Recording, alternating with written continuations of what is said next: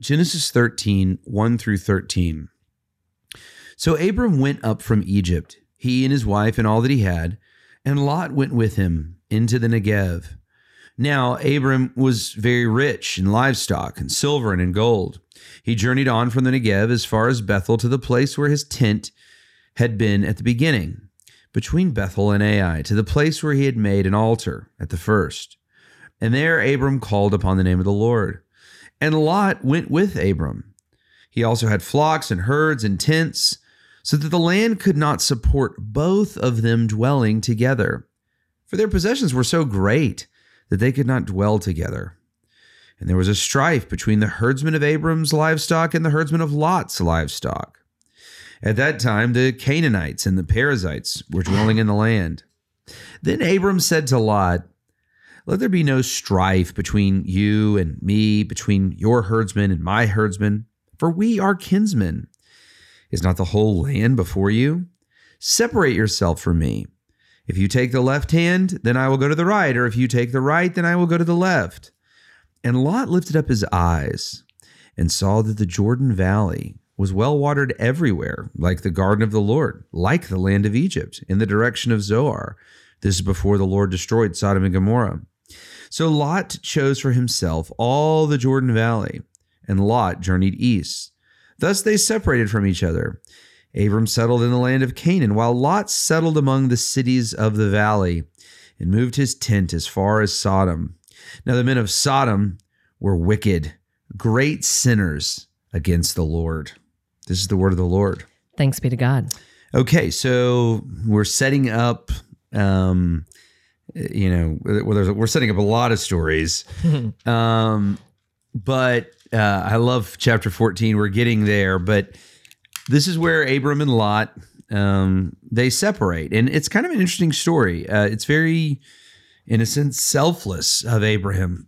God obviously still blesses Abram greatly and kind of saves Abram from some future trouble, as we're about to see. Right. And ends up giving Abram this great blessing. Again, I think this theme of God's hand of blessing upon his chosen man, his chosen family.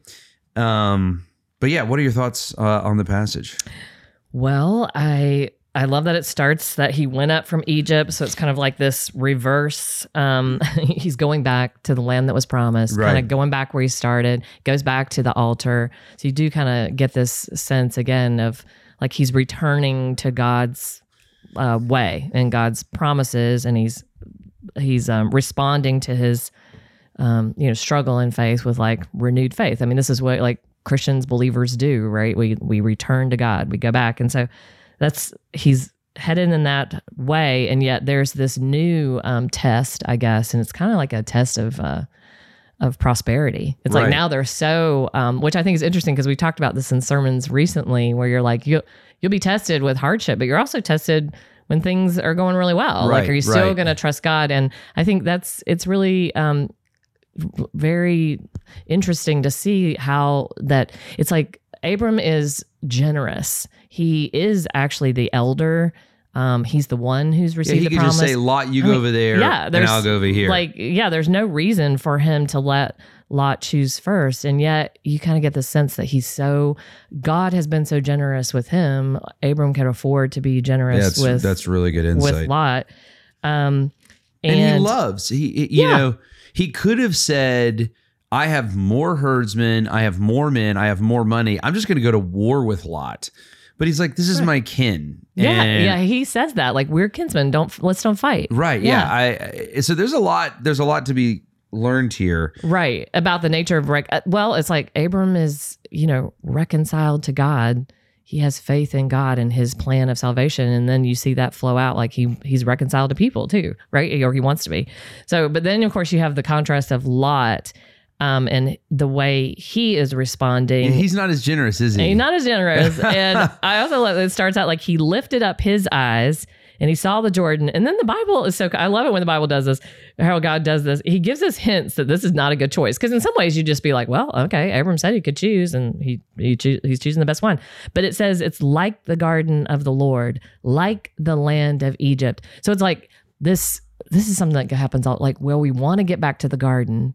We want this beauty and like everything that's wonderful about the world. And yet Lot doesn't really seem interested in getting it God's way. He's just, again, seeing what looks good. And he's trying to get back to the garden with real, no, I don't know. It doesn't seem like there's any kind of faith working out in his life right now. And we also see that it's like the land of Egypt, which we've already found is a place that promises fruitfulness, but delivers plagues and, ultimately slavery. And it's just not a good thing. And then even on top of that, he says, then they reference Sodom and Gomorrah, which we know is also a bad thing. So you just have all kinds of hints here that Lot is making choices not in a faith response to God, but in his own eyes, like what he wants for himself. Right. And again, I mean, it even hints that at the end, the men of Sodom were wicked, great sinners against the Lord. And Lot puts his tent right there. And so, yes, this is a total like prosperity, what's going to make me rich kind of decision versus Abraham's, really, I would say like kind of a love of God, love of man decision. Yeah. And so there's a lot to be said. And of course, as we're going to read further, in the way of the Lord, there is a blessing for Abram. Yeah. So we'll keep going on tomorrow, but great insight from Genesis 13 for Jennifer McClish. I'm Jason Dees. Thanks for listening to Our Daily Rhythm. I'm Jason Dees, one of the pastors of Christ Covenant, and Our Daily Rhythm is a ministry of our church designed to help you more faithfully and effectively meditate on God's Word. If you ever have a question for us about one of our Bible readings or one of your own Bible readings, please don't hesitate to text us at 404-465-1737. Again, that's 404-465-1737. Or email me directly at jason@christcovenant.com. We'll meet you again tomorrow for Our Daily Rhythm.